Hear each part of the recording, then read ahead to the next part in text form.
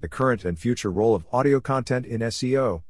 I've read a very interesting stat the other day, courtesy of Neil Patel. 62.41% of all searches globally get 0 clicks.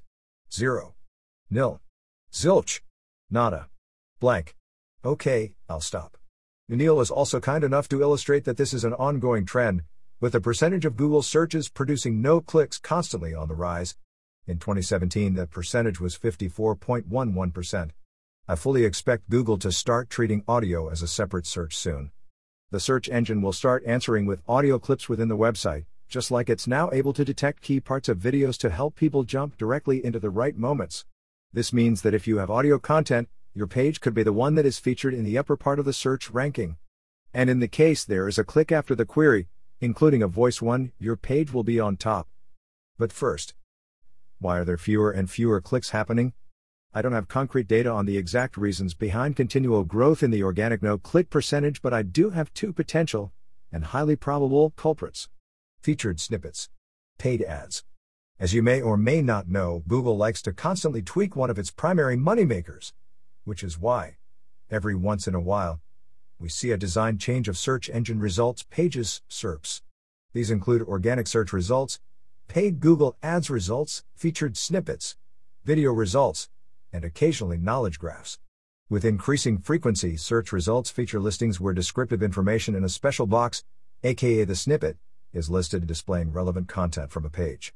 By showing the descriptive snippet first and thus reversing the standard search result, Google sees this format as an easier and faster way for users to find what they're searching for.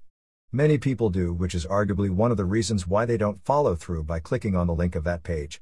The fall of center can be partially attributed to the growing commercialization of search results, but also to Google taking away traffic from certain products and services information, especially on branded keywords, for example dedicated Google pages such as flights and hotels. So, searches that were answered by the results organically via paid or snippets ended abruptly because something interrupted the user, ended on the off chance that a user couldn't find an answer, ended for any other reason without clicking on a result, all count as 0-click searches. Here's more bad news: the media industry has it especially bad, with 63% of searches being no-click, 33% organic, and 4% paid, according to Searchmetrics SEO Report, 2020 Year-End Review Report. What can you do? There is only one thing you can: adapt to Google's changes. Basically, the tech titan is keeping users locked on the SERPs as opposed to them clicking through to the respective URLs. I've seen and heard a lot of folks from the media industry who say that this isn't fair. While they are likely correct, it's not the point. You gain nothing from worrying about developments and events you can't control. You can focus on things you can affect, though. In situations like these, I tend to see a new opportunity on the horizon and try to make the best out of it.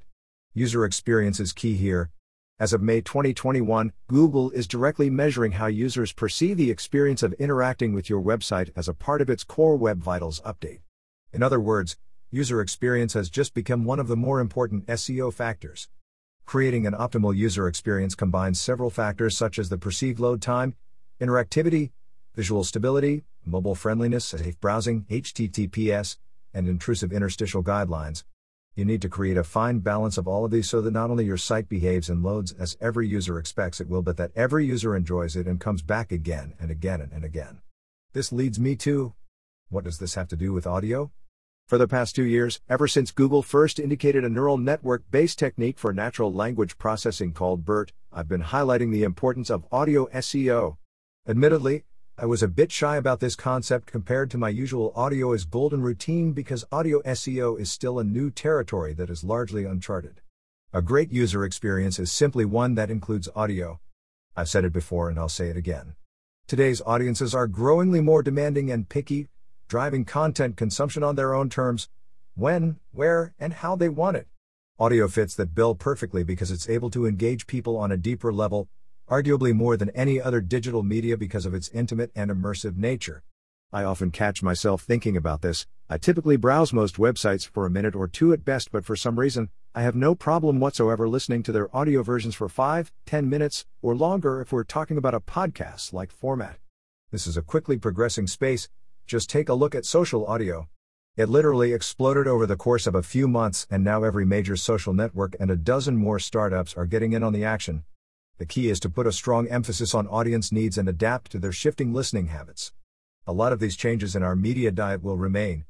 Google has been very specific about prioritizing mobile pages with the core Web Vitals updates. This is important because listening on a mobile device now accounts for 30% of all time spent listening to audio by those aged 13 plus in the US. Among those aged 13 to 34, 46% of total daily audio consumption is done on a mobile device. As more people embrace listening as either a complementary or dominant way of obtaining information, it's vital to offer that experience as a means of relevant user experience. Now, before you say anything, yes, I am aware that Google doesn't do anything special with audio content in terms of SEO yet. However, having an audio version now does have UX-related benefits. For starters, it makes your content more accessible to a huge population segment. Then there are indirect effects such as users finding your page useful and recommending it further.